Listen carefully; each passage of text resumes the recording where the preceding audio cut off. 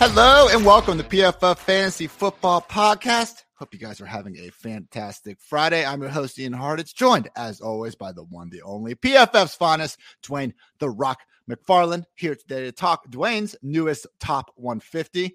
Dwayne, you've been in the lab all week. You're telling me yesterday that you're stressed. You got all this stuff going on. And I was like, bro, it's July 14th. You're like, I don't care. I gotta get my dope ass 150 out. How you feeling, man? I wasn't stressed, just a lot going on. I'm trying to get done, and we've got some pretty cool stuff going on behind the scenes here. Oh yeah, with the people are going to get a chance to see very soon. So we're very excited about that. And so, when you're doing that stuff plus this, and just wanting to make sure I still do a good job at all this stuff. We got people paying for our subs, Ian, so you got to make sure that they love the work that we're doing. And so, yeah, man, I feel really good. Like when you get to do your top 150.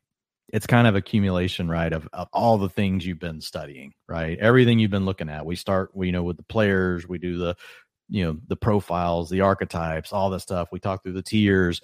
We talk through, everything about the players and the teams and the ADPs and all those things. Like the 150 is kind of like the accumulation of all that, where it's like, okay, like you're starting a draft. Like these are the most important players, right? And here's how they fit together, not just looking at them receiver. It's like, okay, it's a quarterback and a receiver. Then it's a running back and it's a wide receiver. So I love this because this is kind of more in the flow of here's what a draft could look like as well. So that's why I love the top 150. And you guys can check out Dwayne's Top 150 on PFF.com. Guys, our best sale of the entire year is here, the PFF 40 sale. 40% off on all annual PFF subscriptions. All you got to do is use promo code PFF40. This is the best one. If you have any thoughts, notions, inclinations to buy a PFF subscription between now and the season, do it now. Promo code PFF40. Again, 40% off all the annual PFF subs. You'll get all the large article content. Dwayne, myself, Nathan Yonke, Kevin Cole, all of our fantasy rankings. And I kid you not a hyperbole. We are going to have the coolest tool in all of fantasy here, and I would hope about 2 weeks. We're going to get it out before draft season starts.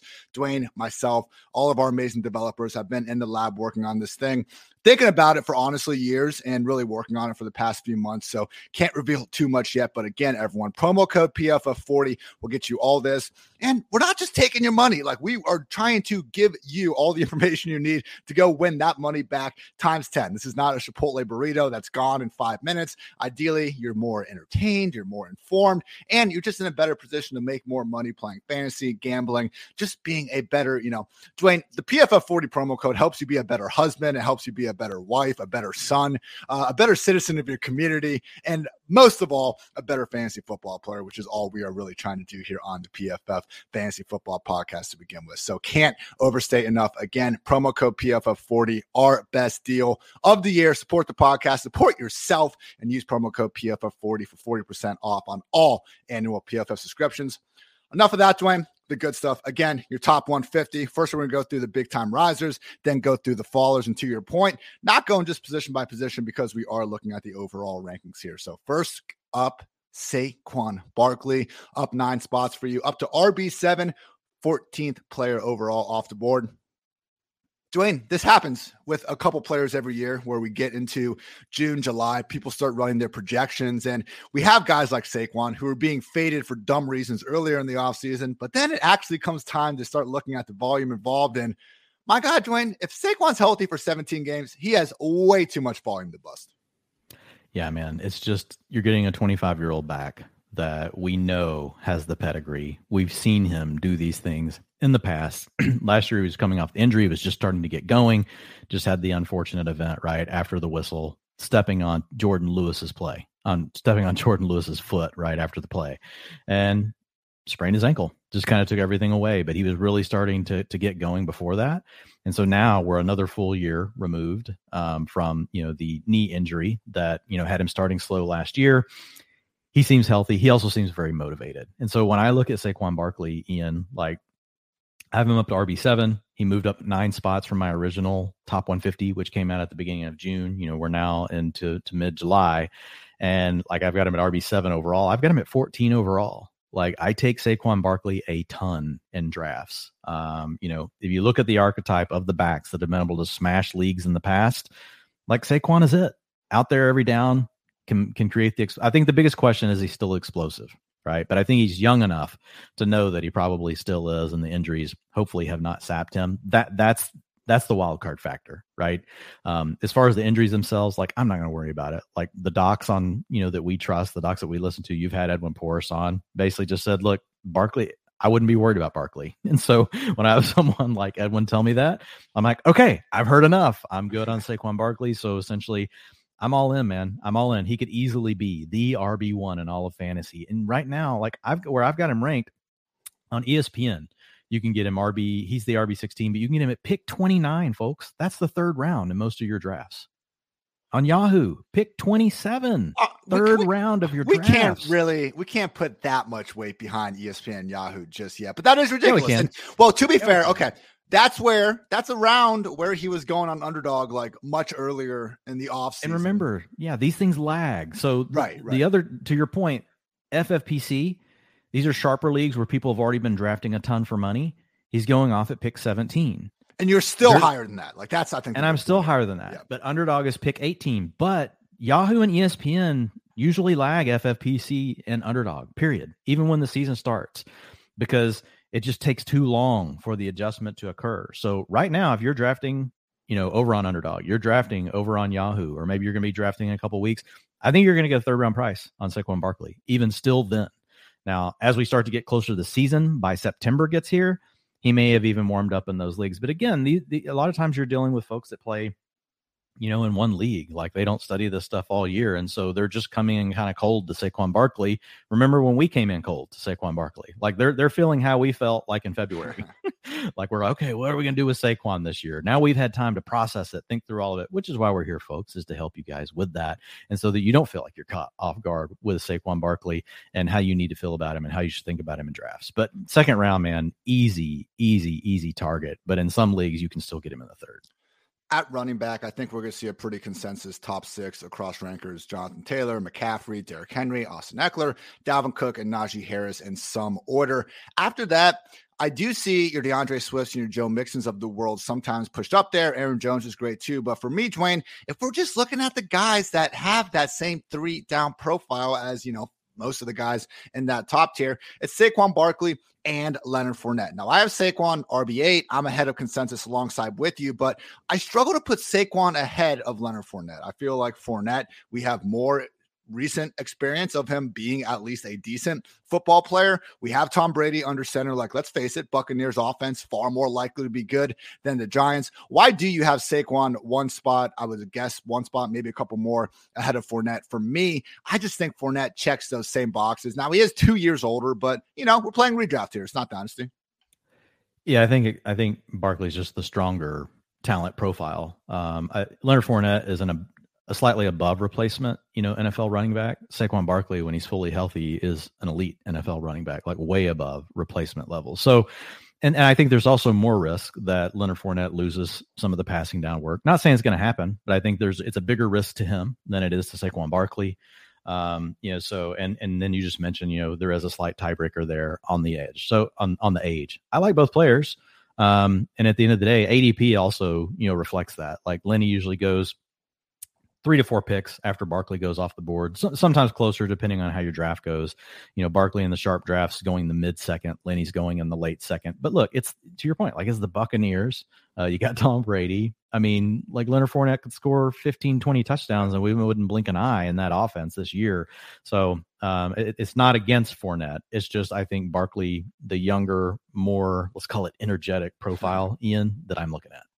I just did an Underdog draft before we got on here. I was able to get Fournette and James Conner in round 2, 3. And I've had a big mix of Barkley, Conner, and Fournette, getting at least 2 of those guys in those top 3 rounds and many drafts, because usually at least one, if not multiple of them, tend to lag behind. So not hating anything on Saquon. I think the big moral of the story is Saquon, Conner, and Fournette have the 3-down roles that really are, more akin to a top 5 running back, but they still continue to be pushed down just a little bit because folks drafted scared. But speaking with Barkley, real quick, Ian, like the one other thing I would say, like if you make me pick Girl Scouts walking to the door, which player, if you had to pick, has a chance at 100 targets? Bro, I think it's Barkley. I don't know, man. Yeah, it's Fournette was about to lead the NFL in receptions last year, and targets per route run for Fournette are good, but the pecking order is much more determined there. With Evans, he's not going to out target even Russell Gage, who we'll talk about here, in a little bit. I like Fournette. I think he's still going to get a healthy amount of targets, but Barkley could be a centerpiece target player like a la CMC. Yeah. Right. That's in his range of outcomes. That's not there for Fournette. So what I would say is when you play in standard leagues, we've got to do a better job of this, right? Mm-hmm. So we're talking today, all the stuff. So when you hear us say ESPN, that's PPR. Yahoo is a half point PPR. Underdog's half point, but it's best ball. FFPC is a little different twist because you're getting playing in tight end premium type format. So that's kind of why we chose some of these to share, with you guys. But to be fair, we don't have one on here that's standard, meaning you don't get any points per reception. In those leagues, I think you've got to take Fournette over Barkley because I think the touchdown upside on the team that Fournette plays on is just a lot higher than what we're dealing with the Giants. I do agree with your notion that, even if Fournette's top tier target ceiling puts him in outer space, Fournette's is literally landing him on the moon. Barkley's is landing him on the moon. So, okay. Speaking of that Buccaneers offense, Mike Evans, you have moved up 9 spots to wide receiver 7, 19th overall. We had a bit of a heated discussion on Mike Evans earlier this offseason, but of course that was before we kind of had a better idea about Chris Godwin's injury timeline. Also weren't really aware that Rob Gronkowski was going to be retired. So my wide receiver 6, I bumped him up just a little bit after getting that original news, but Dwayne still going at ESPN wide receiver 10, Yahoo FFPC wide receiver 8. So you aren't that much further ahead of consensus, but my God, man, there is a chance. It would not be the most shocking thing in the world if we look up and Mike Evans has 20 touchdowns after this year. Now that's a gaudy freaking number. No one's going to project that, but who else is Brady going to throw touchdowns to this year, man? Yeah, man. With Evans, it's all those things you name. So in my original June 150, he's moved up 9 spots, overall, right? Not 9 wide receiver spots. Right. So when you hear me say the spots they've moved up, it's in the 150. And so he's moved up 9. The Godwin information, knowing that really it's probably mid-October to early November. I know we had an Adam Schefter, kind of little tidbit on NFL Live saying that he could be ready, for week 1. But look, just based on everything I'm seeing from all the medical people in the industry, I think that's just the Buccaneers being optimistic. Schefter wouldn't even tweet it. So no, I'm not giving that the same sort of substance. Come on, man. Right. If you feel strong about something, you have to tweet it. And that's true in relationships and fantasy football as well. Yeah. So with Evans, anyway, it's 19 overall now, wide receiver 7. If you look at him on ESPN, you mentioned some of that. So I'm just a little bit ahead of consensus. On Yahoo is already wide receiver 8, FFPC wide receiver 8, Underdog, where it's a race to who can draft 50 wide receivers first. He goes wide receiver 7 and he's picked 16. But in most of these leagues, over in ESPN, even if you're playing in a 12-team league, he's still making it into the early 3rd round. Yahoo making it to the end of the 2nd round. So that's where we used to get Mike Evans on Underdog and FFPC, similar to what we talked about with Barkley. So there's a lag. So if any of you folks are playing in ESPN Yahoo leagues, just know this is the way ADPs are going to look when someone goes into draft, which is going to drive the way the guys come off the board until more people start drafting more teams over there. It's going to be a situation where I think it's definitely an advantage. To your point, those things will start to catch up by maybe late August, early September. But again, it typically takes time. So there's some absolute value to be had on Mike Evans. Mike Evans has played 8 games without Chris Godwin over the past 2 seasons, and he has scored a touchdown with at least 4 catches in every single game. Even had 2 of them and won 4 performances with over 100 yards. And Godwin will be back at some point. It's not like Evans is going to crash down to wide receiver 3, wide receiver 4 territory. He's just going to be more of a, touchdown dependent boomer bust wide receiver 2. Mike Evans, go get him. Yeah, the points in those games, including the playoffs last year, PPR, 14.7, 26.9, 26.7, 25.9. Those are insane numbers. At running back, Travis Etienne up 15 spots, RB 15, player 26 overall. Still, this is where you're really seeing the lag behind, ESPN, Yahoo versus FFPC and Underdog, really going at the borderline RB 2 spot over at ESPN, Yahoo, RB 23 and RB 24, respectively, RB 15 and RB 16 over at FFPC and Underdog with a good 20 pick difference in terms of their overall ranking. I think it's just a James Robinson thing, Dwayne. I mean, James Robinson was going like the RB 30 range earlier in this offseason before people were like, yeah, probably not a given that A, he returns sooner rather than later from a freaking Achilles injury, and B, that he is the same player. And meanwhile, Dwayne, what we talked about in the Jaguars team preview edition of this podcast, ETN, even if James Robinson is back, basically profiles as having DeAndre Swift sort of role, maybe not quite the same sort of target ceiling, but that is the capacity in which we would expect him to be used. And if Robinson doesn't come back, like, hell, forget the Deebo Samuel role people were talking about. Like, this dude's complete best case scenario role is a Christian McCaffrey, never leave the field, 3-down running back. Yeah, I'll take that as an upside RB2. Yeah, absolutely. So I think you're buying him right now, even in the leagues where he's ahead. You know, you're going like pick 31 on FFPC, underdog pick 36. I have him, as you mentioned, my 26. So I'm still ahead, even in versus those formats where we know we've got the sharper drafters because they've just drafted more. You know, but on ESPN and Yahoo, man, you can get him in the 4th round. Like you can get him in the 5th round. Like he's going after pick 48 in both of those right now. He's close. But you could just prioritize him, you know, just say, fine, I'm just going to take him in the 4th round just in case somebody else wants him. But you hit on it. Like, I think you're getting him at his floor at our current price. I think the price tag you're buying ETN at right now is assuming that James Robinson is going to have a role and that you're just getting, you know, the passing down back who might get 40 to 50% of the carries. There's a real chance ETN's getting 75 to 80% of all the offense. Yeah. We also know that, Trevor Lawrence, the number 1 check down rate in the NFL last year, over 11%. So, and this is a back that he played with in college. Now they did upgrade the offensive wide receivers, but there's nobody on the team that when I look at it, Ian, I'm like, wow, that person's going to be a 30% target share. They don't have that wide receiver. It's going to be spread out across all Dwayne. Of them. Shots fired at Zay Jones. Yeah, Zay. Sorry, Zay. Love you, Zay. But it's probably going to be more spread out, right? A lot of guys between 15, 17, 18% target share. And I think ETN could be a 15, 16% target share player, which is really huge at running back. It's just an archetype. We want explosive players that catch passes. That is your pathway to finding a CMC. That is your pathway to finding an Alvin Kamara, right? That's your pathway to finding guys that can truly break your league. So, and you gave the perfect comp. It's DeAndre Swift from last year, but it could actually be more. Get him in the 3rd round. Dude, where I love him, Ian, is if I draft, let's say, get to the end of the 1st round, and this is in the sharper drafts right now, you can still pull this off.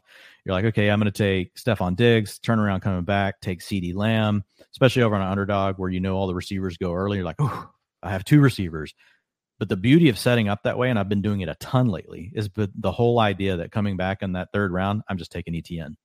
So I'm putting a chip down on a player that I think has the number 1 running back overall upside in their range. And I've already got 2 really good receivers. And so when everybody else just continues taking receivers, I'll usually just take like 2 or 3 more. And then I'll wait till the later rounds and I'll only do like 7 wide receivers in those builds. And I'll hit some of the other backs, make sure I get a quarterback, get a tight end. And man, I just really love the way those teams turn out. So ETN allows you a lot of strategic flexibility as you think about the way you want to play out your first 2 picks on both underdog and FFPC. I'm getting a lot of ETN or James Conner in the 3rd round, and in the 4th round, you can just come right back and get Cam Akers if you do need another running back there. Also in the 3rd round, not afraid to get Kyle Pitts if these sort of guys are already gone. But yeah, Dwayne, ETN right now, my 5th highest owned back after doing about 50 underdog drafts so far. So great day to be great. 100%. Hey, real quick, Ian, with ETN, let's talk about one player I don't have on the show sheet. But I think we should just chat about him real quick. So, and it fits the same profile, and it's Alvin Kamara. Oh. So the more I think about Kamara, so I've got him at 32 right now overall. So I'm still taking him at the end of the 3rd round, kind of in the same range as ETN. But man, I've been in multiple drafts now, Ian, where Kamara just slips right around into the 4th. And so I've had auto 4th round pick, automatic. Auto. I'm taking him in the 3rd sometimes. Yeah. So I've basically mixed Kamara in the 3rd round, like over the last week, just because not knowing how long this news is going to last, because Drew Davenport, friend of the show, you guys can go find him on Twitter, did a great thread on Kamara, right? And Drew's the legal expert.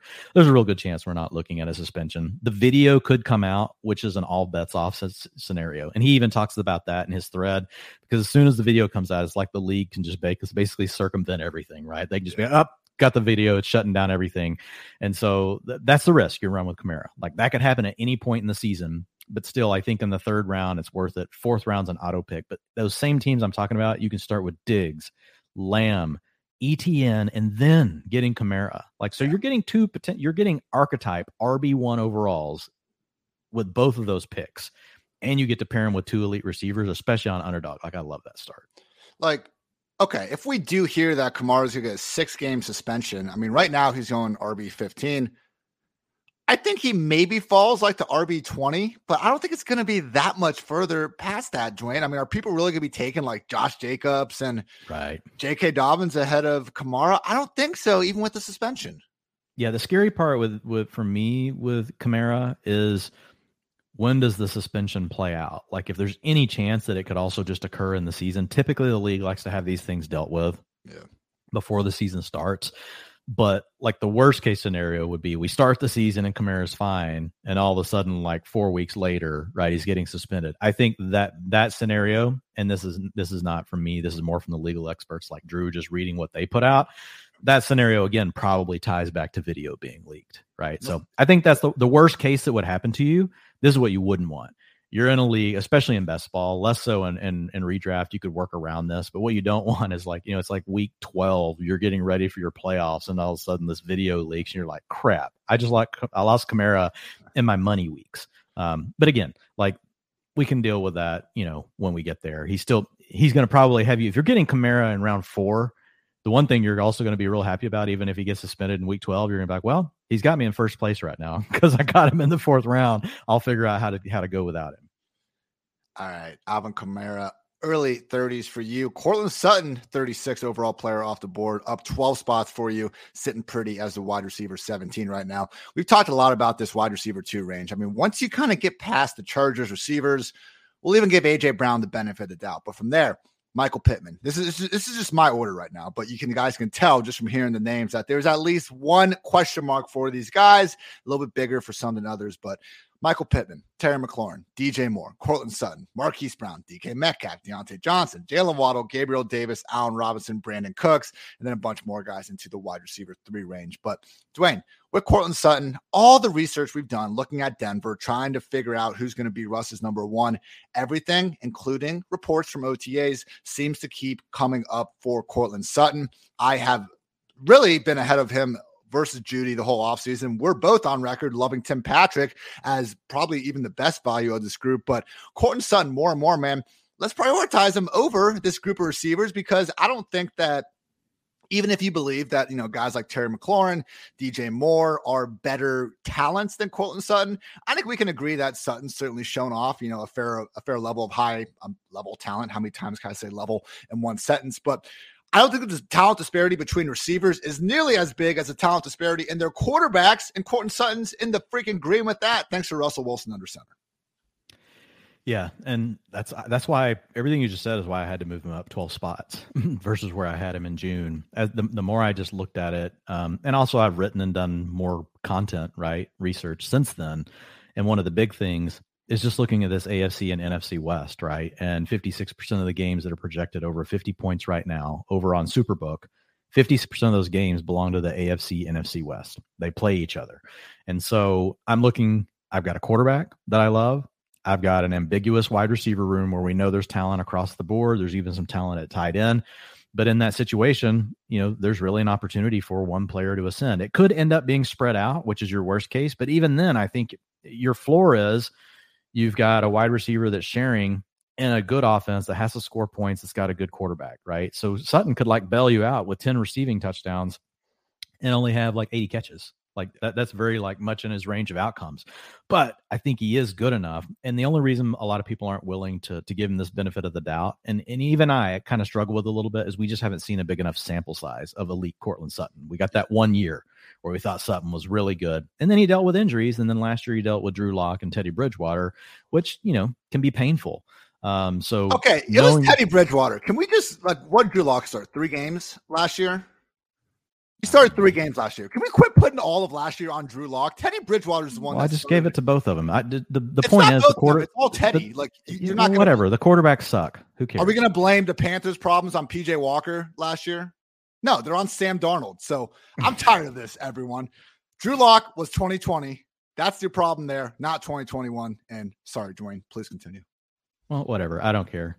Audience, read in between. Sucky quarterback. You don't want one. You don't have it anymore. You have Russell Wilson. I don't care. You can name it Teddy Bridgewater. You can name it Drew Lock. Doesn't matter to me. At the end of the day, like, we know he's got an upgrade there. And so when I start thinking like about the range of outcomes, I do think Sutton's is probably higher than what I was giving him originally credit for. And that moves him up. And I think his floor is also lower. I mean, it's also higher than what I was originally giving him credit for, which if you're going to take a player in the third round, which is where he's essentially going now, like if you look at him over on FFPC, he's still a little after that, pick 42, but on Underdog, pick 37. So right at the beginning of the fourth round. ESPN, Yahoo, you can still get him at pick 6. Oh, he's going at 62 on ESPN, 52 on Yahoo. So there's still a big discrepancy. Those sites have not caught up yet. But my point being, even if you're getting him, at those picks and you look at the downside, for Courtland Sutton, like I still think, it's going to be in the wide receiver 2 range, but I think his upside is high end wide receiver 1. And I think you need to have those two qualities to be a third round pick. You need to have enough of a floor and enough of ceiling to go in the third round. Otherwise, you're more of a 4th or a 5th round pick. And so I think he just checks both boxes. Up next, 52nd player overall, up 13 spots, your QB2. I didn't know you could be higher on Kyler Murray than you already were, Dwayne, but here we are. Great day to be great. Also, my QB2, we've been fairly well aligned with this throughout. The offseason continues to be my highest owned quarterback over at Underdog Fantasy. And the only thing I'll bring up with Kyler before throwing it over to you, Dwayne, is kind of like the fallacy I think that's going on with these second half splits of his. Because if you look at 2021, I understand it sucks that he got hurt and he missed weeks 9 through 12, but he came back without DeAndre Hopkins, with AJ Green and Antoine freaking Wesley as his main receivers. Like, Rondale Moore got concussed. They had to bring Zach Ertz in there. Like, this was not a fun group of receivers for him to be throwing to for most of the second half of last year. And he actually ran more. He still averaged 20.5 fantasy points per game. I mean, this was still a top 8 quarterback throughout the entire season last year on a per game basis, just in terms of fantasy points. So yes, some of his passing numbers fell down, but again, I think that's pretty explainable when you take DeAndre freaking Hopkins out of the offense. Yes, he is going to be gone for the first 6 weeks, but adding Marquise Brown, having a bigger role for Rondale Moore, just look, man, we have, to your point that you brought up, there's 2 quarterbacks right now that have a chance to maybe hit about 4,500 passing yards and 800 plus rushing yards. They're Josh Allen and they're Kyler Murray. Only one of them continues to go as the QB5 overall. And I for life of me, man, I just don't understand why Kyler is going behind Herbert and Mahomes. You can put them in a tier, but the fact that Kyler continues, man, to fall to the 5th and 6th round Underdog, I'm confused, man, but I'm happy it's happening because I'll continue to be happy to scoop them up. Yeah, and drafters are starting to wisen up. He's slow. He fell into the 6th round all the time. Pretty rare now. And I think folks are starting to realize as you do more and more drafts, and this is why I like talking about the 150 without, specifically saying, hey, we have to talk about these, position by position, because I think Kyler represents a spot in your drafts where I'm going to name some receivers to you, Ian, that are going in this same range. And do you think you just take these receivers, or you just go ahead and pivot over to Kyler Murray? You could have Jerry Jeudy or Kyler Murray. I'm going to go with Kyler. You can have Juju Smith-Schuster or Kyler Murray. Come on, Dwayne. That was a good one, but yeah, Kyler. Okay, what about Amon-Ra St. Brown? They're all Kyler. And this is, even if you take Kyler off the board here, whether it's Lamar, whether it's even like Jalen Hurts, that 5-6 round, take the quarterback there. Because one of these wide receiver 3s is then going to fall to the next round. You take them then. Yeah, and it's about the archetype you're getting. We want the league-breaking archetype of you have the legs, so we could do like a ZZ Top thing here. They got legs and know how to use them. Like, we should have that in the backdrop when we talk about Kyler. We talk about Jalen. We talk about Lamar Jackson. All these guys going in round 5, early round 6. So when I miss Murray, a lot of times I will come back in the next round and just go ahead and grab Hurts. Hurts, you used to be able to get Devonta Smith to come back to you. He doesn't as much, but you can still get Goddard. I like Kyler a little better because people get shy about DeAndre Hopkins, right? People get shy about Rondale Moore. Zach Ertz will fall in drafts. So there's more options to hit your stacks with Kyler than there is with Jalen Hurts, but the message is still the same, right? You're getting quarterbacks that give you league breaking potential, where other folks, to your point, are drafting guys that are more like wide receiver threes. Could Jerry Jeudy come through? Yeah, but we know what Kyler Murray is, right? He only has to stay healthy. And if he does, he could be the number one quarterback in all of fantasy football. And that is a big advantage that you can have over your league mates. So yeah, Kyler Murray, absolutely love him. The reason I moved him up was really just about, again, looking at where these other receivers and stuff were going. The one receiver I have ahead of him that is in that group, and I will often take above Kyler and try to get both, especially if I'm drafting down towards the end on Underdog, like say picks 8 through 12, say it gets to me, and it's Kyler and Amon-Ra St. Brown is there. Like Amon-Ra is actually one pick ahead in my top 150 specifically over Kyler. And I will try to mix both, with the backup plan being because I just love Amon-Ra. Like Amon-Ra, like just we've talked about him enough this offseason. You guys can go listen to like 20 other episodes and hear rants about Amon-Ra St. Brown. Ian just snagged him like somehow in like round 27 of a Scott Fish Bowl. Like, come on, I'm gonna have to go I'm gonna have a talk with your league mates.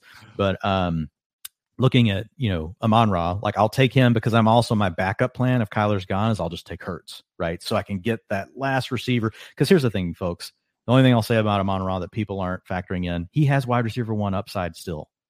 And his floor is not as low as you think. Like, I think his floor is a wide receiver 3. He's going to perform like a wide receiver 2. He could come through with wide receiver 1. We got the quote earlier this week, and I was on with actually Alex Caruso doing a pod with him earlier, and he brought this up. And again, coach speak is coach speak, but Dan Campbell basically coming out and saying, look, we want to run our entire offense through Amon-Ra St. Brown. Like, and he just seems like his kind of player, like just this rugged dude that never says die, doesn't care that he wasn't taken in the first 3 rounds of the NFL draft, and he and Jared Goff and the Lions just kind of caught fire towards the end, making sweet music together, and a guy that nobody could cover. So anyway, Amon-Ra is the one guy I have ahead of those, Ian, and I would take him and then try to come back with either Kyler or Jalen Hurts. Well, with Amon-Ra, it's like the detractors seem to be like, he's not going to do what he did last year over the last 6 weeks. Like, yeah, I also think he's not going to be the overall wide receiver 2 in all of fantasy.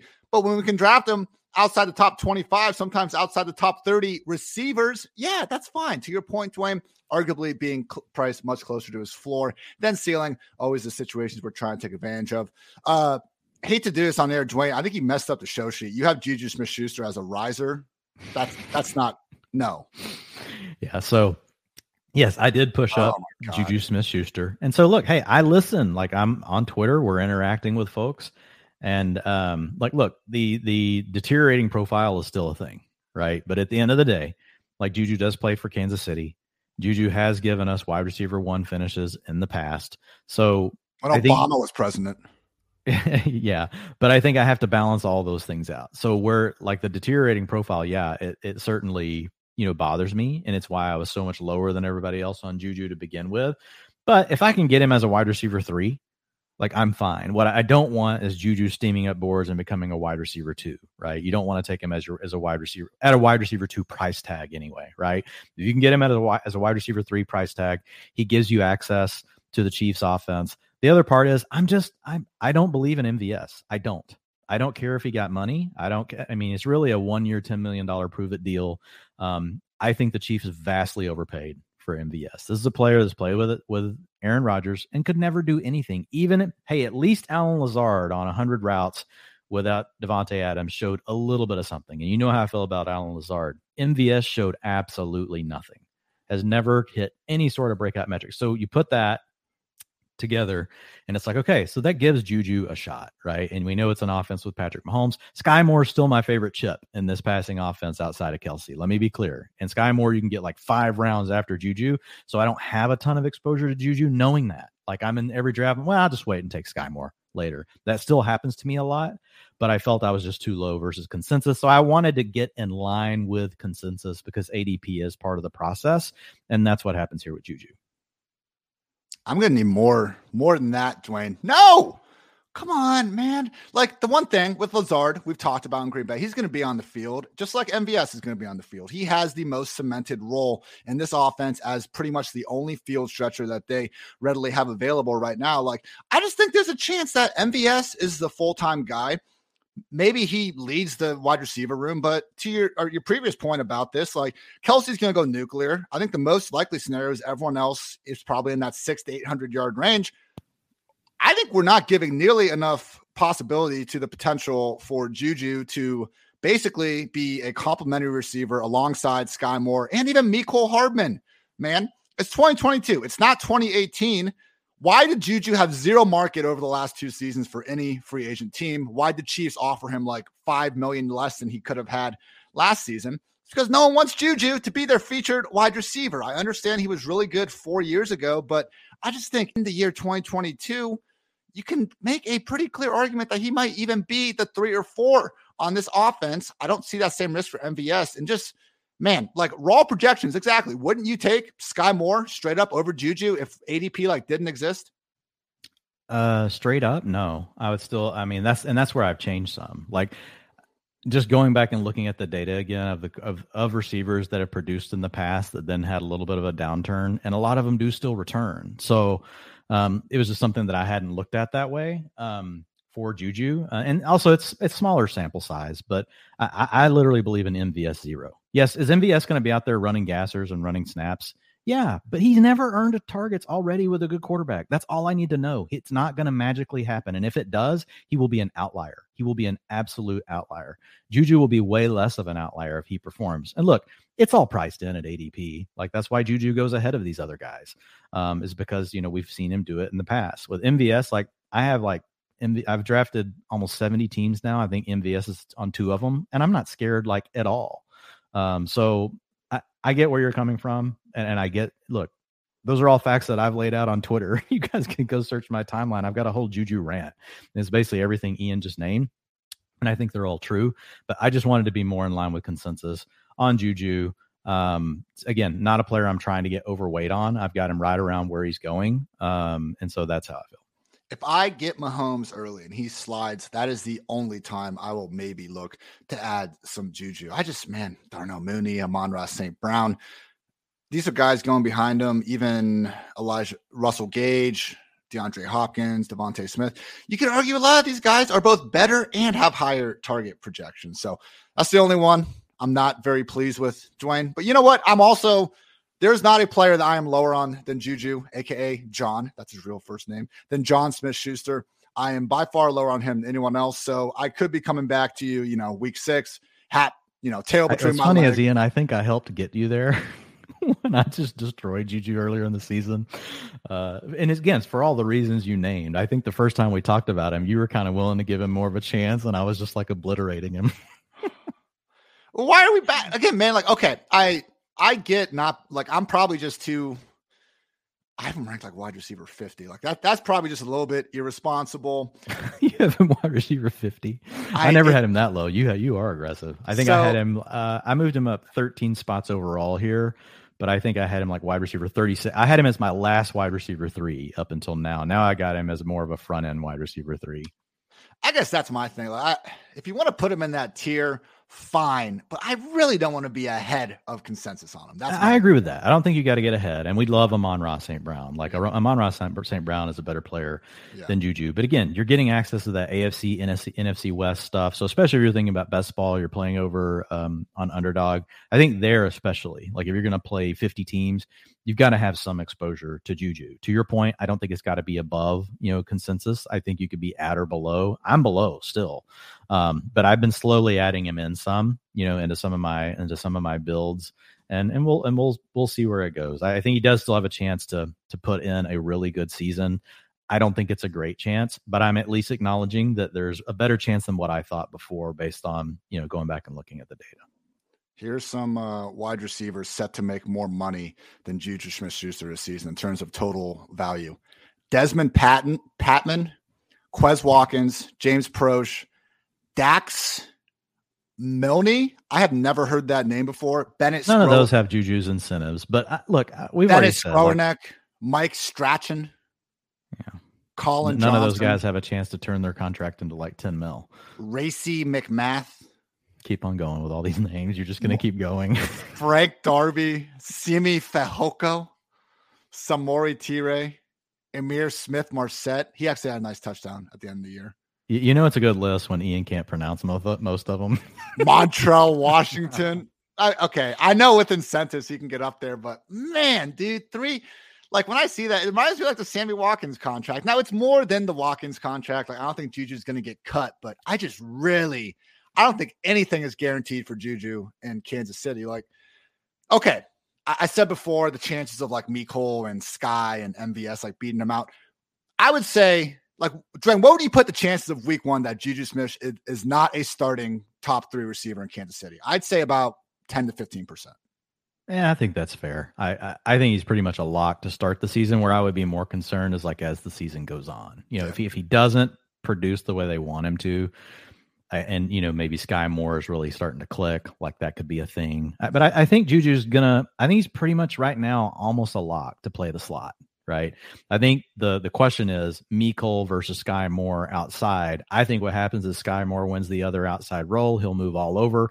I think Mecole is the gadget player. I think MVS will be out there pretty much every passing play, running gassers. And he will have Mahomes that will be able to hit him for a few because, the Chiefs are going to have to throw more underneath now. And so there's probably going to face a little less too high. And that's going to open up some opportunities for MVS. So and MVS, could come through in some best ball. But I think right now, if you just, Girl Scout sauntering to the door, Ian, and who's going to lead, the Chiefs in targets? We obviously know it's Travis Kelce, right? He's going to smash. But my next pick would be Juju, closely followed by Sky Moore. Now, the difference is Sky Moore, that 4-round discount in ADP. That's why it's so much easier to bet on Sky Moore. I would put MVS fourth. Yeah. Okay. In order to not make this a Juju episode, let's move on here.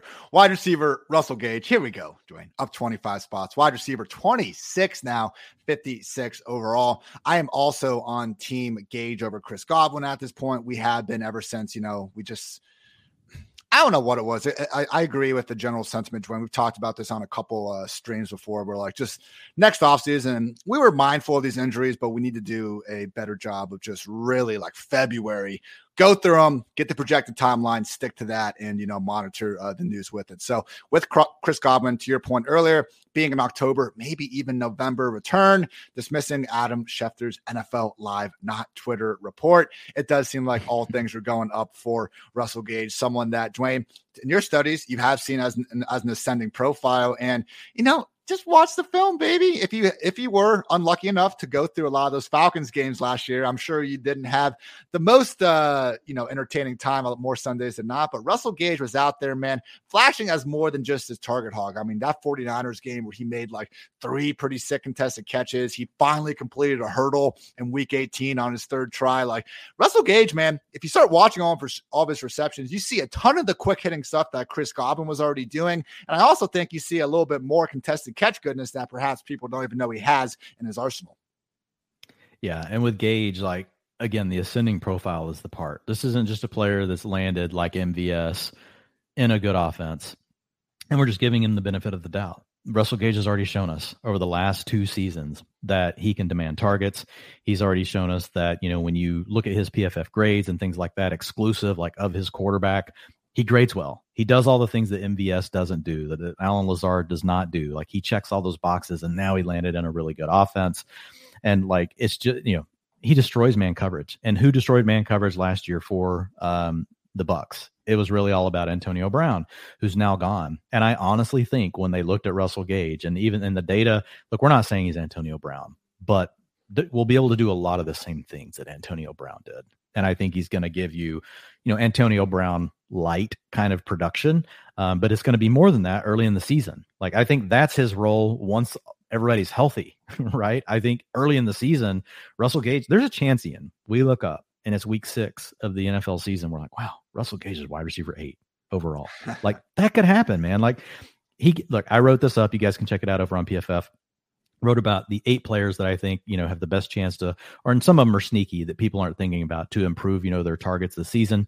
Russell Gage has 145 to 150 target upside in this offense. Like, and I base it on, some timetables, again, when Godwin will be back, all these things. So you guys go check it out over there. I won't explain all of it here, but at the end of the day, like this is a guy that it's not just, oh my God, they gave him a contract. Why'd they do this? Like underlying profile says a really good player now playing with Tom Brady, pass first offense, no Rob Gronkowski, no Antonio Brown, going to take time for Godwin to get back. All the things you said, Ian.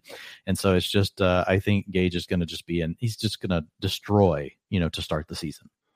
I had an article go up on PFF.com this week, 10 wide receivers that are too cheap based on their projected targets. And almost all of them, and it's fine. Like the goal of this study was to try to find some like late round gems. Almost all of them were like wide receiver 45 or lower, just because, it was kind of picking up the Robbie Andersons, the Tyler Boyds of the world, these guys that still have triple digit target projections and are just pretty cheap. But we had guys like Darnell Mooney and Russell Gage who still just have so many projected targets that, yeah, they're moving up, but still probably not enough based on that opportunity, Dwayne. So, yeah, I think everything, just literally all the stars are aligning for Russell Gage. And even when Chris Godwin's back, he could easily still just be the wide receiver 3 he's already being drafted at. So I just really don't think there's much of a floor to be worried about here with Russell Gage. Like the ceiling, to your point, is legit wide receiver 1 while Godwin's gone. And then when he's back, okay, you move him to the flex, but he's still a quality starter.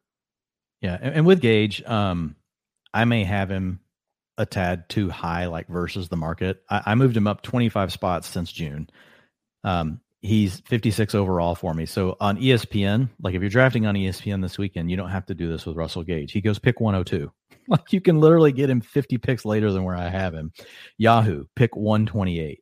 So the masses are not on to Russell Gage yet on those formats. But even on Underdog 70. I mean, and that's an aggressive platform. And Bro, I'm coming up at pick 113 in Scott Fishbowl, and I'm expecting to get Russell Gage still. People are just sleeping, man. I love this league.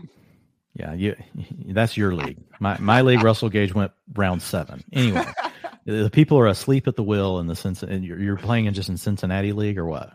Dwayne's just furious every time I send him my picks. And no, I already told Ian, if I somehow outscore you with the league you got to play in, you have to call me King McFarland for like a year.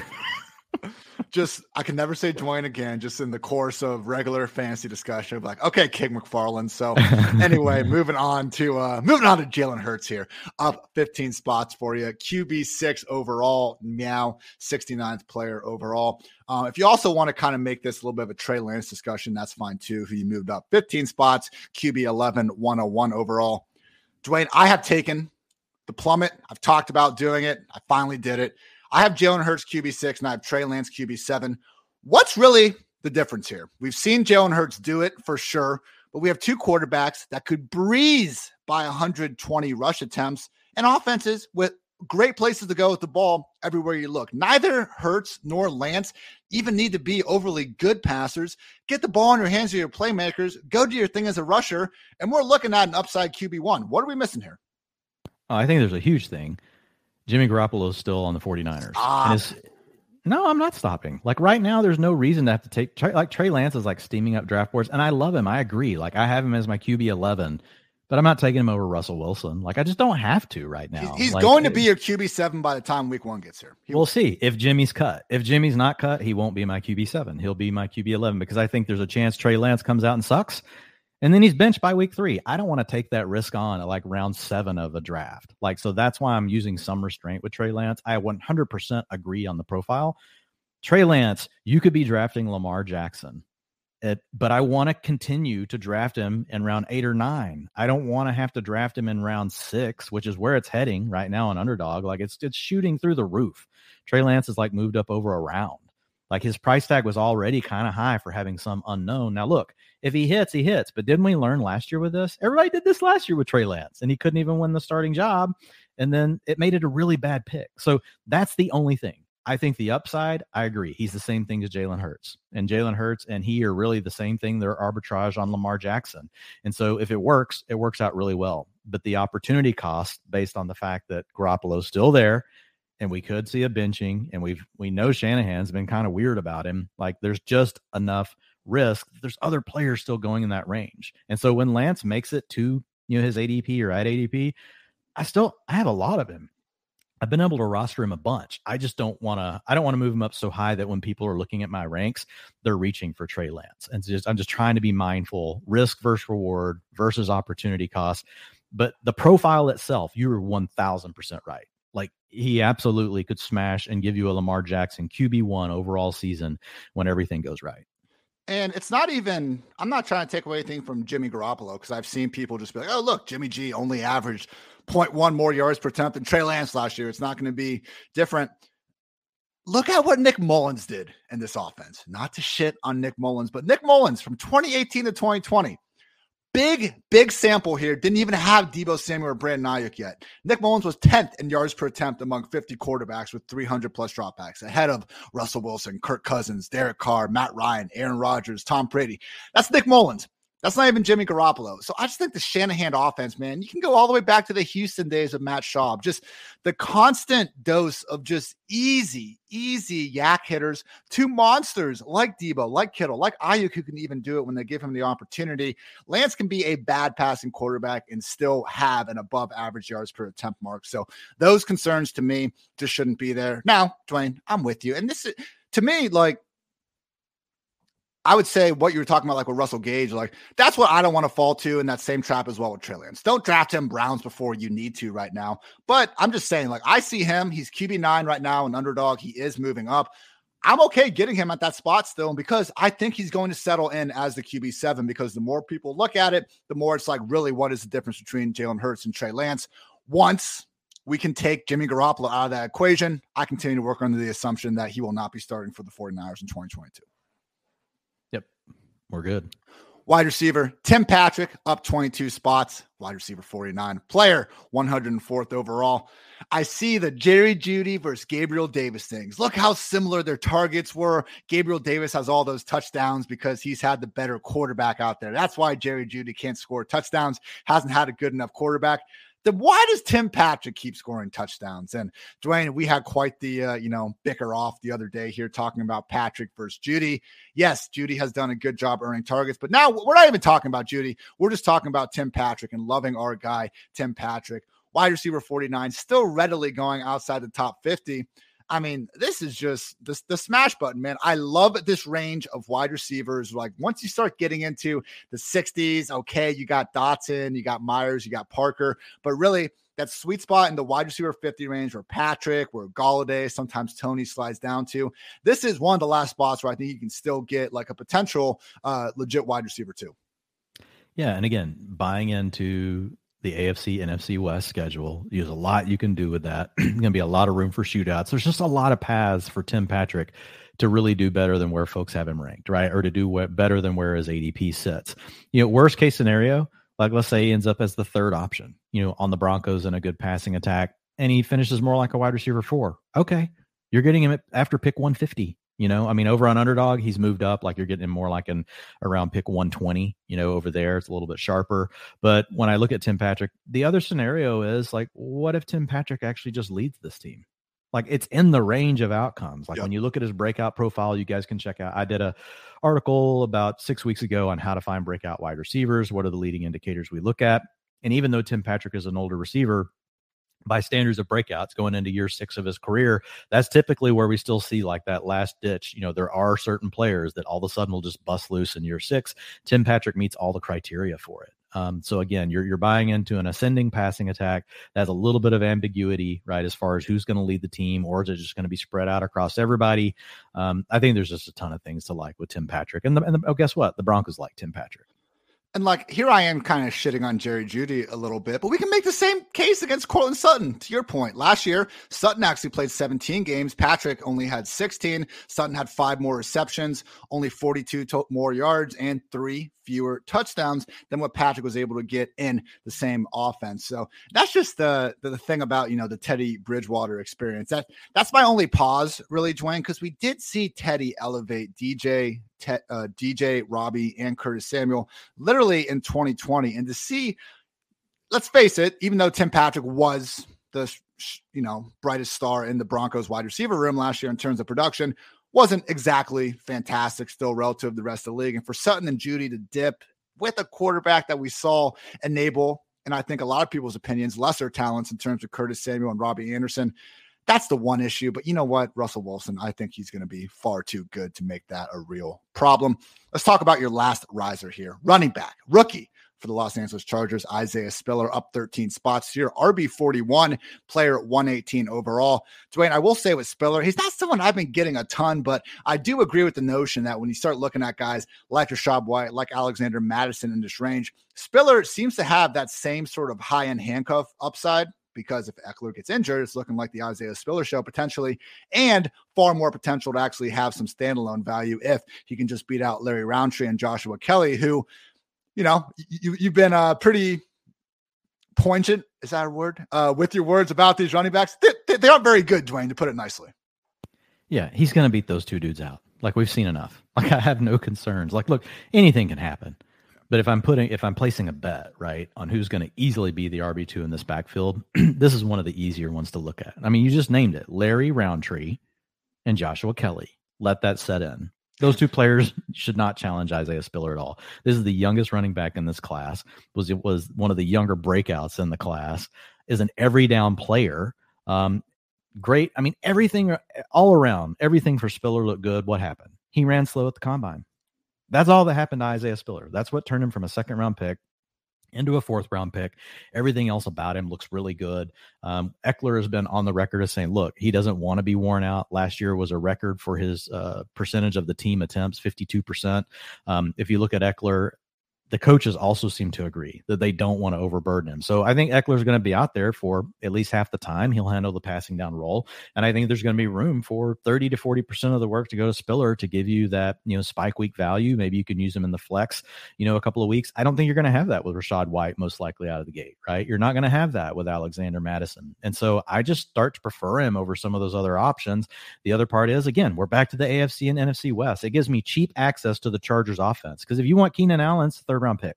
You want Mike Williams, third-round pick. You want Justin Herbert, fourth-round pick. The cheap access points to the Chargers offense are Isaiah Spiller, Gerald Everett, and Joshua Palmer. And so I think the one that a lot of people forget about is Spiller. And the fact that he has the every down profile means if, for some reason, Austin Eckler goes down, to your point, we're talking about a running back we may be ranking inside the top 6 every week. Guess what? When the pads go on and you get to play in an offense like this, no one's going to care about the 4.640. It's not going to matter anymore. And so when I look at Spiller, like, he just checks so many boxes. I can't get enough of him. I'm overweight versus the market, and I'll continue to be. Before we get into Dwayne's fallers in the top 150, want to again remind you all 40% off sale. Best thing you can get at PFF between now and the start of the season. Again, promo code PFF40 saves 40% on all annual PFF subscriptions. PFF ranks, locked article content, our PFF Greenline betting tool. Again, 40% off, code PFF40. Going to be the best deal we have all offseason long. Support the pod, support your own bank account. Promo code PFF40. Get yourself 40% off on all annual PFF subscriptions. Some fallers, Dwayne. DK Metcalf down 17 spots. Wide receiver 29 now, 57th overall player off the board. I will say, another injury situation that maybe we should have kept a little more of an eye on. Having off-season foot surgery isn't great. Now, it seems like DK Metcalf has been recovered from that. He was messing around at a celebrity softball game a couple of weeks ago. His absence at OTAs was contract-related, not necessarily injury-related. But obviously, big explosive player like him, not ideal to have an off-season foot surgery, even if it was in February. And obviously, that issue did kind of stumble him throughout the year. I go back and forth, though, Dwayne, because really, like, if Russell Wilson was still in Seattle, Metcalf would be vying for legit top 10 usage. Like, he is that good. We trust his talent profile. That's why he's been a top 5 dynasty receiver for the past few years. To me, we are really starting to push him below objectively worse receivers with projected targets I don't think are all that different. The quarterback situation is terrible. We understand this. With that said, though, in 4 extended appearances last year with Geno Smith under center, DK, 5 touchdowns. Yes, only 4 of them came with Geno under center. The other one came one-on-one against Jalen Ramsey because DK Metcalf is that freaking good at football. I just wonder, Dwayne, like, where is the line with DK Metcalf and Tyler Lockett where they're being pushed down too far to draft? Because I really think we're starting to get there. I mean, this is DK Metcalf we're talking about, bro. Yeah, and I mean, it has to be a really bad situation to be as talented as DK Metcalf is and to be pushed this far down my ranks. But the Seattle Seahawks, congratulations, hat tip, Pete Carroll, they've managed to do it because they suck. They're projected to win 5.5 games this year. I won't be surprised if they win 2. They play against the NFC and AFC West, a really loaded division. Like the Seahawks, give me the under on 5.5 wins. They don't know who their quarterback is. It'll probably be a rotation all year long. Who knows? I'm not excited about that. And it's a team that the passing volume is going to be terrible, and they don't care if they're trailing or not. They're still not going to throw the football. So, again, this is a team that ran 2 full games less than what the Buffalo Bills players got to experience. So when you put all that together and then you remember, oh yeah, Tyler Lockett's not dead. He's a good player. He's going to get targets. Noah Fant is an upgrade versus what they had last year. We like, Gerald Everett, but he was on and off the field. But Noah Fant's going to get targets too. So we got 3 people to get the ball to, and an offense that could throw the ball less than any other in the league with potentially the worst quarterbacks in the league. I think it's unfortunate for DK Metcalf. Are you talking about Metcalf or Deontay Johnson? No, I think Deontay Johnson's clearly got better outs than Metcalf. Like Trubisky has been better than Geno Smith. Geno Smith was actually good last year. I don't know if we can say that. I don't buy it. Not for 4 weeks. Like once the NFL is fine and they're like, okay, this is your real starter, Seattle. Like Geno Smith's about to get like. Trubisky was trash in his latter stretch in Chicago. I'm not sure if holding Josh Allen's clipboard for a year magically made him a better quarterback. Trubisky has actually supported, Allen Robinson before. Trubisky has supported weapons before. Like Trubisky plus a first-round pick and Kenny Pickett, an inflated first-round pick. I would much rather have the combo of Trubisky and Kenny Pickett than I would, Geno Smith and Drew Lock. I have them both graded as, 2 very questionable situations, but I think Deontay's is definitely better. So you also don't have the fact that you're going to try to run the least passing plays in the league. Also a better quality team, projected currently for 7 wins versus 5.5 for the Seahawks. So look, they have similar challenges. I just don't feel like I have to have DK Metcalf. I only take him when he slides past ADP, and that's essentially what my rank is telling people to do. DK Metcalf on sheer talent, yes, could come through with a wide receiver 2 finish, and I think it's fine. But I don't see I just don't see the huge ceiling, and I think the floor is bigger than what we're giving him, than what we're assigning to him. Again, this is a top talent. If he played with Tom Brady, like he might be our wide receiver 1 overall. If he played with Josh Allen, he'd be our wide receiver 1 overall. It sucks for him. He just so happens to play in a crappy situation. The one thing that potentially triggered me from not ranking DK Metcalf below, Rashad Bateman, Amon-Ra St. Brown, a lot of these other guys. And again, it's a tier. I think he's in the right tier. Like he belongs with Elijah Moore, Darnell Mooney, and Devonta Smith. Like I think, especially like if you look at Elijah Moore, 2 very talented players. We got major questions about the quarterback. We got questions about the team, the overall team, quality. We've got question about their target competition. Very similar, but you get Elijah Moore way after you get DK Metcalf. So, look, I hate it because I love the talent of DK Metcalf. I don't see any path where I look up at the end of the season and I'm worried. The one path is if they trade for Jimmy G. If they trade for Jimmy G and you've been drafting DK Metcalf right now, let's say you're drafting 100 teams, you're going to be happy that you got all this exposure to Metcalf. Otherwise, I'm not that worried about it. Just like it's not Metcalf should clear 100 targets with ease. If you're throwing him 100 targets, Dwayne, I just don't know that we can rank him outside the top 24. You've done the study. You know what the really crappy quarterbacks produce. Like you've done the work. I'm aware, but like I'm just referencing to the hardest research. I guess I don't necessarily believe that like Geno and Drew Lock, as bad as they are, I don't want to put them in like a whole nother tier of suck necessarily as some of these other guys. I mean, what about Jalen Waddle being a number 2 behind Tyreek with Tua, who has been an objectively terrible quarterback with a new offensive system coming in that has been nothing but run heavy and slow paced? Tua's already supported Jalen Waddle. I mean, like, really? Tyreek's in town. Yeah, I get it, but still, we've already seen Tua at least be able to support someone. Tua, he supported him to the most volume that now is at serious risk of being We're talking about 2 quarterbacks that no one even drafts in fantasy football, even if they play in a 50-person league. Like these 2 quarterbacks don't get drafted. Yeah. Okay, well, the market is typically sharp, Ian. Like, and so that's my process. Like when I look at DK Metcalf as a quarterback, not even being drafted, projected for 5.5 wins, got target competition on an offense that could run the least passing plays in the league. I think it's pretty simple. That it's really hard to push a talent this good down the board. Like I'm telling you, it's hard. Like it's hard for it to work, but the Seahawks make it work. They are that bad. By the way, you take DK Metcalf, I'll pass. All right. What Geno Smith last year? Small sample sized, be damned, among 44 quarterbacks, 18th in PFF passing grade, 6th in QB rating, 13th yards per attempt, 2nd in adjusted completion rate. Like Geno Smith was good last year. I understand he didn't play for a long time, but why do we just have to assume that Geno Smith couldn't have gotten better over the last few years like we do with Trubisky? I don't know, man. And also about Trubisky's better than Geno Smith every year. Do we really think that the Seahawks, and it is the freaking Seahawks, so maybe we do think this, but like you said, 5.5 wins. How are they not going to have at least an average number of pass attempts by virtue they're going to be down in every single game? Because the Seahawks don't care. They continue to run the ball even when they're trailing. They don't care. And they don't make up for it in other ways. I mean, they ranked 21st in pass play rate last year. It's not 32nd. I know not having Russ isn't going to help, but I know they ran the fewer plays. That was because they were bad, which I get is a big possibility again, but it's DK Metcalf, bro.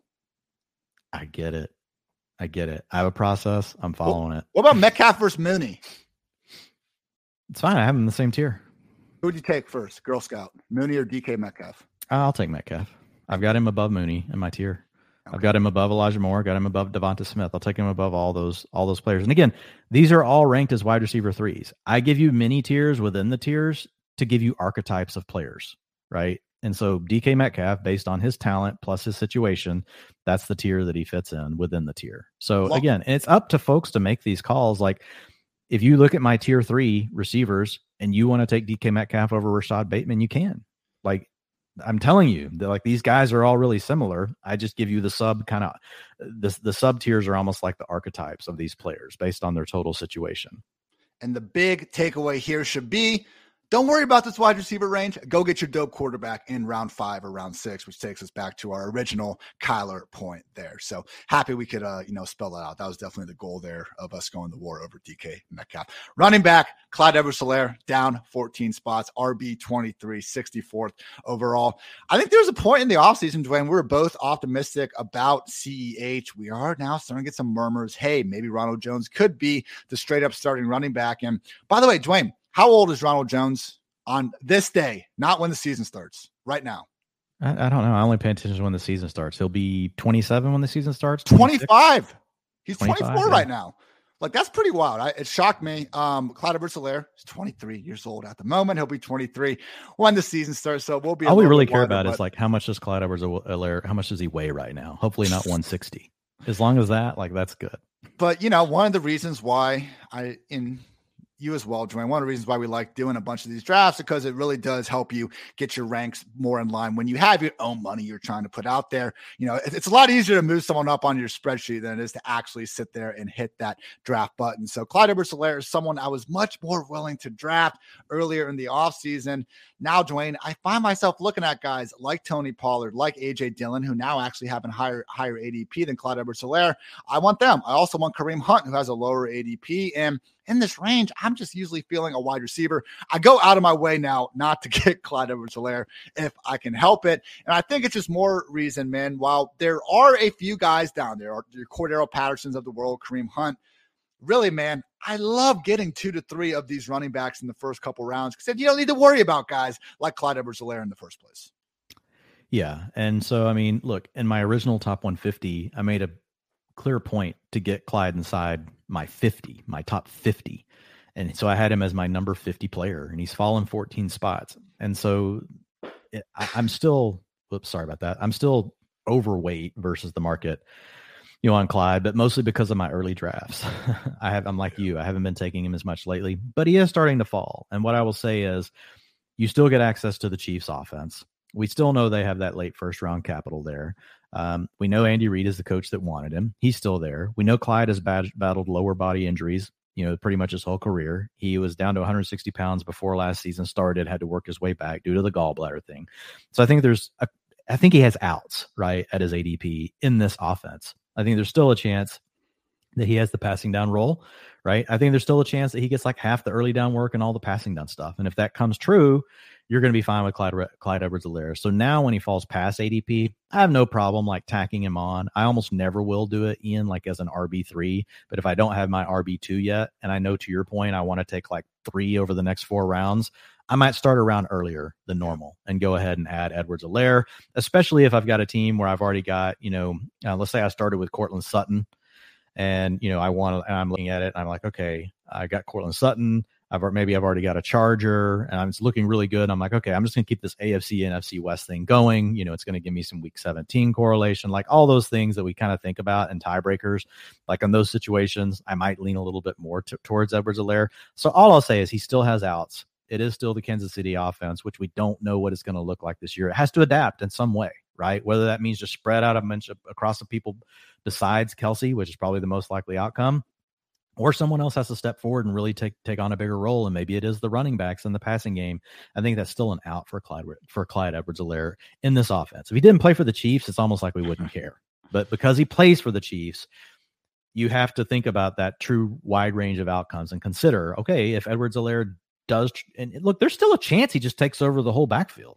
Or he's their RB3 though. There's also a chance that I get happens. That's what's so scary. I'm not that worried about that. Look, and here's the deal. As much as we want to talk about Ronald Jones, the ADP is good on him. Like Ronald Jones, he's the same thing. Ronald Jones he was an early second round pick that could never take over a backfield. I think he's better than Clyde as a rusher though.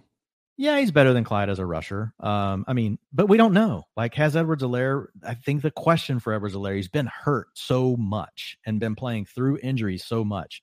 There is a chance we just haven't seen the real Clyde Edwards-Helaire yet. I think that's in the range of outcomes. 4 more followers here. At the end of the day, look, if Jerick McKinnon makes you want to move someone down, that it says enough, right? Like, so I get why people are afraid. Yeah. And that's the thing, man. As much as I would love to dismiss McKinnon, and he did get signed later, so I think it's similar to Melvin Gordon, where like I'm not valuing McKinnon the same way as if they would have, gone out on March 14th or wherever the first day of free agency was and really made sure to lock him down, for the rest of the offseason. That would have made a bigger impact. But McKinnon took over for Clyde Edwards-Helaire when Clyde was healthy enough to be on the active roster at the end of last year. We certainly can't ignore that. So we will see. Hopefully, without Tyreek Hill, we start seeing those running backs get back to being, the fantasy godsends that Andy Reid made them for a long period of time. I think it does make sense that when we saw guys like Kareem Hunt, Jamal Charles, Brian Westbrook, all that stuff, usually weren't sharing an offense with a wide receiver as good as Tyreek. So it's possible. And hey, if he does keep sliding down like an underdog, man, he is starting to go like RB 28, I think it is right now. So don't hate the player. It's like a game of chicken on underdog right now. Like, who's going to let Clyde fall the furthest? So I've gotten him a couple times in the last week. Like, I want to say like 15 spots past ADP. That's when I do it. Yeah. There's no reason right now, if you're specifically talking about underdog, to draft Clyde Edwards-Helaire at ADP. There's just going to be too many drafts where you don't even have to worry about it.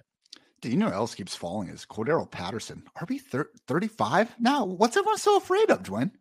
I think they just don't see the true bull case for the upside. I think people recognize him as being an explosive playmaker who catches passes out of the backfield. But what's happening is when players are getting to that range, especially if they just went wide receiver heavy and they have one quarterback and they have one running back, they want the mass upside case of, oh gosh, if he takes over the whole backfield, like it's just, it's going to be everything. I think most people immediately write Cordarrelle Patterson off as being a player that will never do that.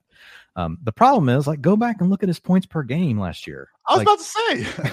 I know. And I think that's the problem with the logic. Like, so I've been getting Cordarrelle at a discount, and I like Patterson because, a lot of times I'm building Kyler Murray, stacks. And so it's an easy way for me to get access to Atlanta, which is week 17. And I love him as a RB2, RB3, right? So I've been taking him a lot when he slides. I think people are too hooked on the fact that he doesn't have a path to a bell cow role because a back in front of him could get hurt. And my point is, he's already shown you what he can do on a point per game schedule with a limited role. We don't hang that up against Alvin Kamara when he doesn't get to play all the time. We don't worry about his access to a ceiling. We don't hold that against even Austin Eckler up until last year when he didn't truly have the kind of role that he had. Like, we still liked Eckler. To me, you're getting a profile that's similar to those two that never truly in the past had ceilings to like an every down workload, but we didn't discount them because of that. And I think that's the thing with Patterson. People are going overboard, and they're also worried about his age. I'm less worried about his age just because the fact that we just know he doesn't have the same wear and tear that some of these other guys have at this age in their career.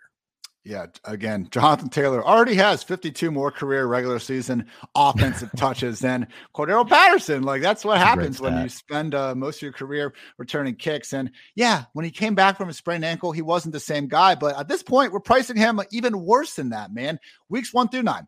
Here's your ceiling. Weeks 1 through 9 last year, RB7 overall, RB6 in PPR points per game, comes back from the sprained ankle. Weeks 12 through 18, RB20 overall. Now there's some bye weeks in there. So what was he per game? RB31. How does that equal RB35? I don't know. I'll continue to draft him. Bad math. This is definitely bad math. And people are like, oh, well, it's Drake London. Great. But folks, don't forget, like whenever you had, Calvin Ridley leave, like, Russell Gage what Russell Gage did last year might be what we're hoping Drake London can do this year. So I don't see that huge of a difference. Yes, we love Drake London, early round pick. There's great track record there. Could he be worth way more than Russell Gage? Yeah, we get it. But look, it's just, he's too versatile of a player for Cordarrelle Patterson to not, have an opportunity to score fantasy points. Just look at it this way. The RB1 Atlanta's going RB35 and the wide receiver one's going wide receiver 37. Like, yeah, again, bad quarterback. I get it, but there's other people going higher that also have a bad quarterback. So let's make sure not to hold that too much against one's group and not another. Wide receiver, Chris Godwin, down 25 spots, wide receiver 35, 73rd player overall. We already talked a pretty good amount about Russell Gage and Godwin too, Dwayne. Mostly just seems to come down to the injury concern here. Yeah, that's it. We don't have to keep talking. We love Chris Godwin, very talented player. If he was healthy, he would probably be inside of our top 12. Ahead of Evans. Player. If he was healthy, he'd be ahead of Evans. Yeah, and a great offense. Yeah, and that's that's the concern with Evans. If Godwin is ahead of schedule, right? And we know that Evans has kind of been on a bit of a decline as far as his yards per route, targets per route, PFF receiving grade for 3 years in a row. Like that was where my concern earlier in the year was coming from Evans when you and I, were debating about him.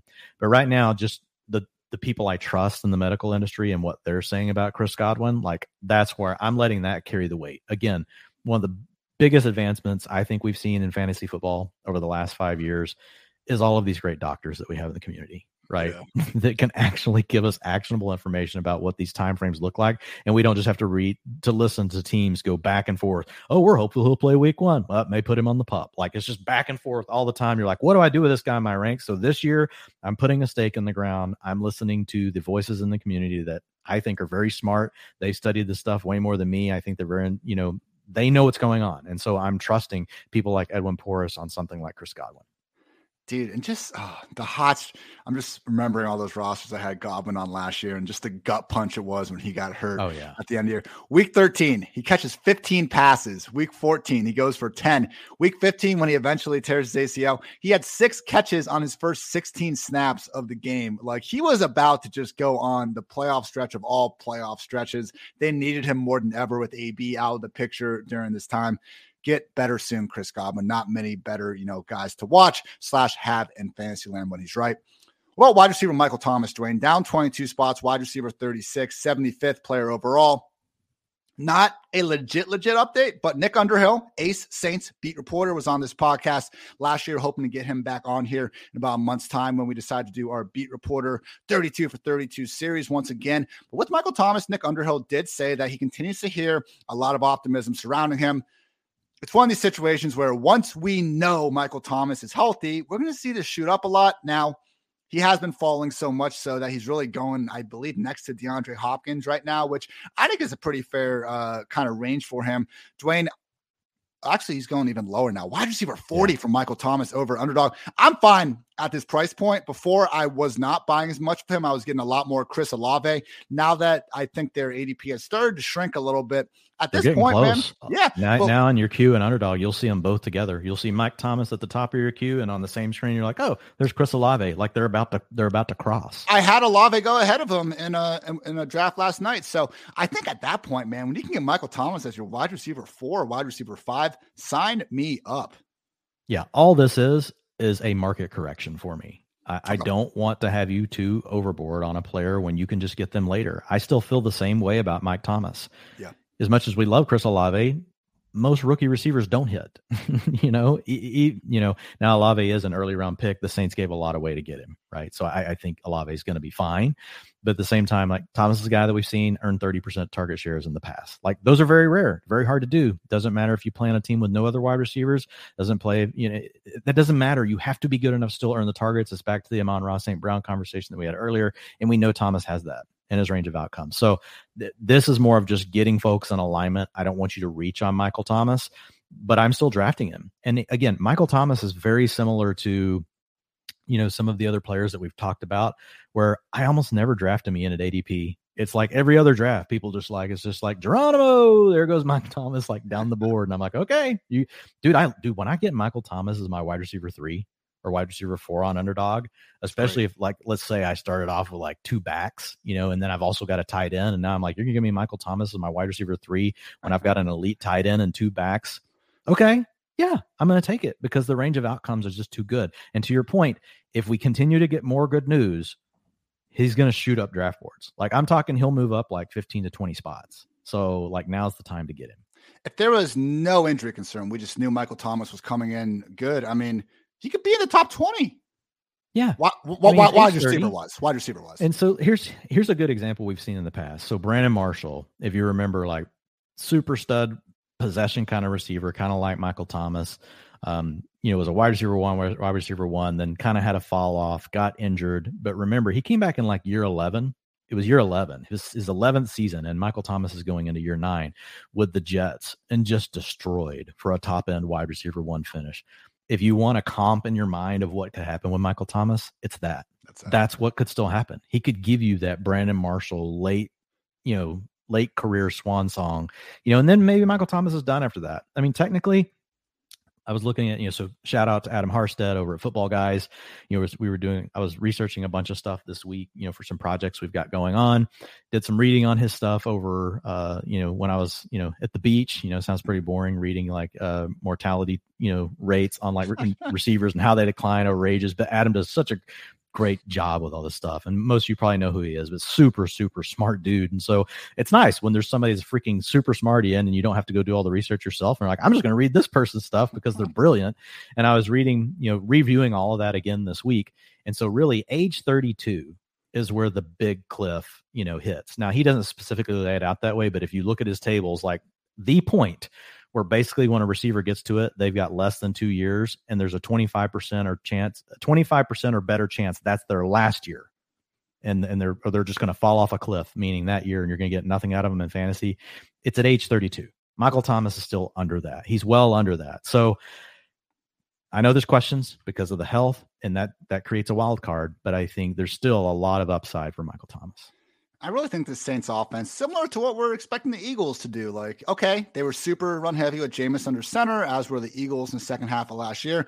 When you add better pass game options, you can expect them to pass the ball a little bit more. I'm not saying they're going to be partying like the 2013 Saints or whatever, but man, when your top wide receivers last year were Marquez Callaway, hey, no slander here. Deontay Harris was awesome last year. Deontay Hardy was awesome last year. So he was fun. But my God, man, Traquan Smith was hurt. Like, they got him back, and it was a godsend, basically. Kenny Stills was playing legit snaps for this team in the year 2022. Like, that's why they weren't throwing the ball very much. And then when Jameis got hurt, they had freaking Taysom Hill and Trevor Siemian out there. So really wouldn't underestimate the chance for, as Brandon Marshall had that renaissance year with Ryan Fitzpatrick under center.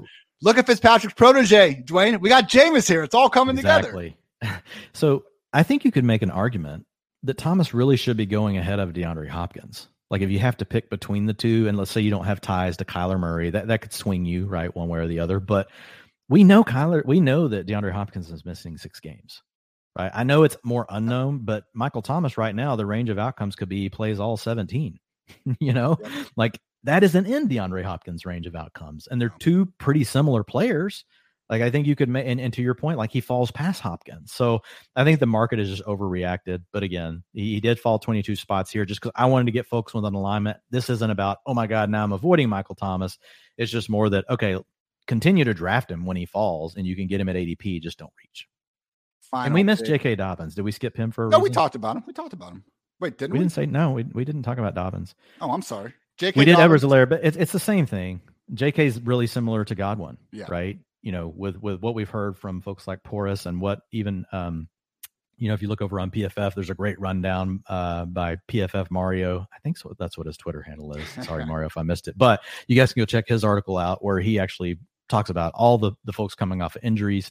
And Dobbins is just really, it's a major knee injury, right? You've got the multiple ligament damage. And here's the other problem for me, Ian, like the talent profile. And look, for Ian to be low on this player, a player from the Ohio State University, it tells you something, because Ian doesn't normally do that. Ian has a column. You know how you guys see my archetypes and my tiers? Ian has a column to the right. It doesn't show you. It just says Ohio State, yes or no. Like it. I actually use that. I use that ahead of ADP in my actual. Yeah. So to be honest, like with the players they put out, I think, it's probably better than some models that are out there, Ian. I don't know if we could call it a super model, but at least, we could call it a model. But Dobbins, man, just too many injury concerns. We like the talent profile, but the other part of it is we just seen the Ravens just use all these different backs. For sure Lamar Jackson's going to be running the ball. And so it's just hard for me to get behind a player that I don't know what's going to happen with the injury. Is he going to start on the pup? Even if he's back, is he really going to have full access to that talented profile that gives him the upside that would make us want to draft him? He doesn't fit the normal dead zone back profile because he is talented. Right. So a lot of these guys that go in the dead zone, they get forced up just because they're getting projected for touches, even though they may not really be able to take them. The opposite of that, right, are these players where we don't know for sure what their role will be, but they'll be talented. My question, though, with Dobbins is what kind of talent can we really expect this year based on how bad the knee injury was? And then even then, like, there's just so much competition for work in his backfield that scares me. That's why I continue to be higher on Gus Edwards, going way, way, way later in these drafts. But yes, when I just need to get like one of your Excels, Christmas tree Excels, where you have these like 15 columns, and then just at the very end, Ohio State, yes, no, should you draft him? And then just, copy paste it straight to the right. I think there'd be another column in there too. Just be like, Dwayne's too low. It'd be like on DK Metcalf. I don't care about all this research. This is just too low. Just too low, man. Look, and then we need like another like dog question mark, yes or no, for guys. Yes, like did the dog bark? Does he have the dog in him or not? All right, final guy. You meant, did our dogs bark? Like, I think we should go back and we need to get like an intern that just go back and like comb all of our preseason material to be like, yes, dog barked 4 times on this specific player. I've started to experiment with sending out some tweets, and like if I mess up, I just blame it on the interns that don't exist. But it gives me, Dwayne, it continues to give me some sort of ability to deflect detractors when I happen to miss here or there. Just like if you say like a strong statement but you say just saying at the end of it, someone can be like, well, you said this was going to happen. It's like, well, bro, I was just saying. I wasn't super in on that. I was just saying. All right, last faller here. Running back Kenneth Walker, down 19 spots, RB 29, 81st player overall. Actually got a little bit of news today. It was just a mailbag from Bob Condata over at the Seattle Times. He got asked, any insight how the running back reps will be split up? Is Penny the workhorse, or will it be split between him and Kenneth Walker III? Condata responded, as long as Penny stays healthy, he's going to be the starter and the primary back. But obviously that's a bit of a question, as Penny has never had more than 119 carries in a season, and he has 280 in his 4-year career. Consider that Marshawn Lynch had 280 or more every year from 2011 to 2014. So the jury remains out on Penny making it through a full season.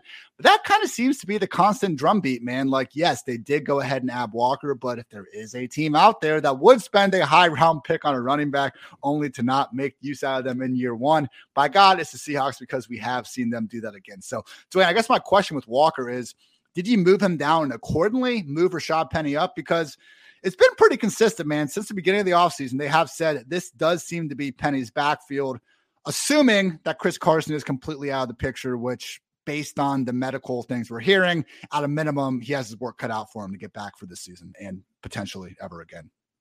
Yeah, so Penny moved up like 10 spots. So the way I kind of worked this list for today is like, if you were an early round pick, like went in the first 4 rounds, you need to move up at least 8 spots to be on our list for today.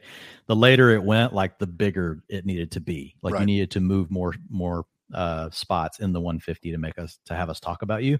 And so Kenneth Walker dropped to 19. Penny went up 10. I'm not drafting either one. Could care less. I think it's most likely just still going to be a committee. Even if we expect one of them to lead and the other to not, unless there's an injury, it's going to be really hard to mine any quality out of the backfield. The other thing we know is they're willing to work in other players, like in the passing down role, like, like Dallas, DJ Dallas, they'll work in Travis Homer. It's just a mess. And again, it's back to all the things that we talked about with DK Metcalf, right? You're in an offense that's not going to run a lot of plays, even though they're committed to the run game. And now I got to worry about a committee as well. It's just like, and I love Kenneth Walker. Like, if you guys want to see someone run like inside zone split, like just go watch Kenneth Walker. Like, he is masterful. He knows when to stay downhill, but he also knows right when to make that one cutback. And just, he makes it look so beautiful. Like, he's one of these cutback runners that's just effortless, right? It's just like, one step boom glide. He's gone, and he's off to the next hole. He can jump like 2 gaps with like his jump cut and still keep going. Like a lot of people like that slows them down. It doesn't. I love Kenneth Walker. Like Dynasty, I'm still fine with Kenneth Walker. It's hard for me to get behind this Seattle Seahawks offense and in any sort of committee. It's just a real bummer. Now look, if either one of them end up taking over, we see what can happen. We saw it for Rashad Penny down the stretch, but with Penny last year, by the time he got back and he was going off, I believe, Ian, correct me if I'm wrong, Russell Wilson was back then, right? So the Seahawks were actually playing, they at least had a good quarterback going for them, but I think there's just too many things that have to happen, right, for me to really worry about needing to have either one of these players on my roster, especially considering all the other things that are going around there. And I think the one point you brought up here is it's not just Penny and Walker. Like we're going to see probably Travis Homer and DJ Dallas still filling in that 3rd down, 2-minute obvious pass down role because the Seahawks just want to do that. And they were doing that last year with Penny. Like that was the problem in that final stretch. Like you weren't looking at it, seeing this like 80% snap workhorse. Yeah, he was getting the carries and he averaged 20.25 carries per game over that final stretch. If he gets that and he's as efficient as he has been, obviously he'll be fine, but really going to be tough for Walker to have any sort of standalone value unless Penny gets hurt, which could happen. But again, Russell Wilson's not there anymore. Don't have many outs in the Seattle offense. Dwayne, you did have some new additions, 6, in fact. You want to run through those guys before we go ahead and get out of here?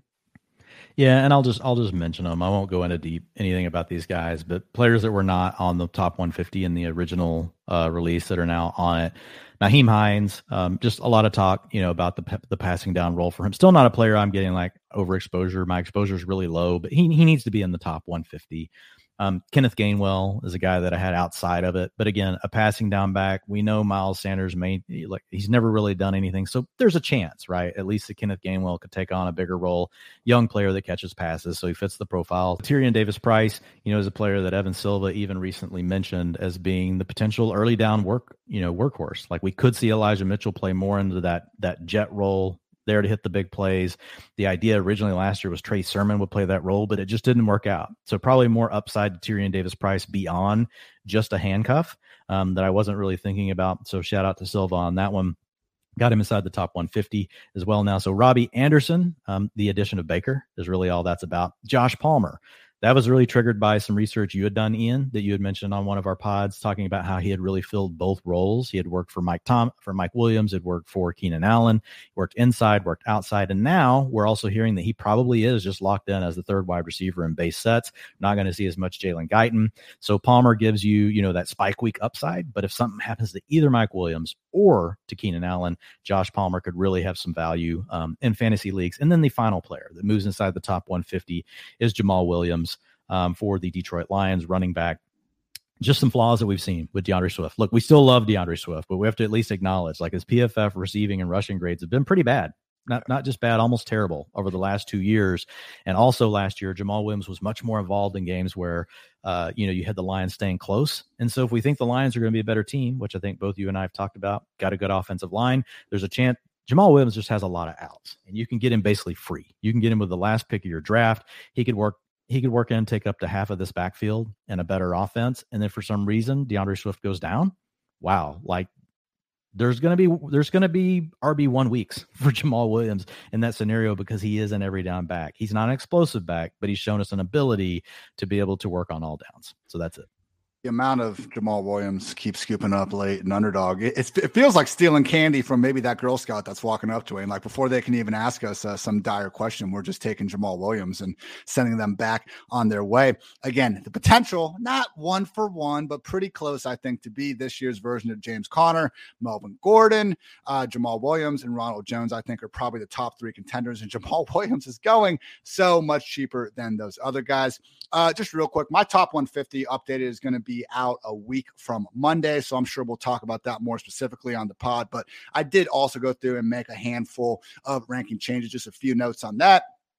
As I mentioned before, Trey Lance up to my QB7. I gave Dalvin and Kamara one spot jumps, finally pushed Najee just down a little bit. I wanted to be higher on Kareem Hunt for many of the reasons we've discussed, so I bumped him up a bit. I moved Alexander Mattison and Khalil Herbert down just a tad. I'm not feeling quite as confident that they're going to continue to have that same sort of high-end handcuff value should something happen to Cook and or Montgomery there in Minnesota and Chicago. And again, guys like Isaiah Spiller, Rachaad White, you could argue have a better chance as standalone value with similar handcuff upside. Drake London and DeAndre Hopkins up a notch, which, hey, London keeps going down. I'm happy to take him where he's going right now.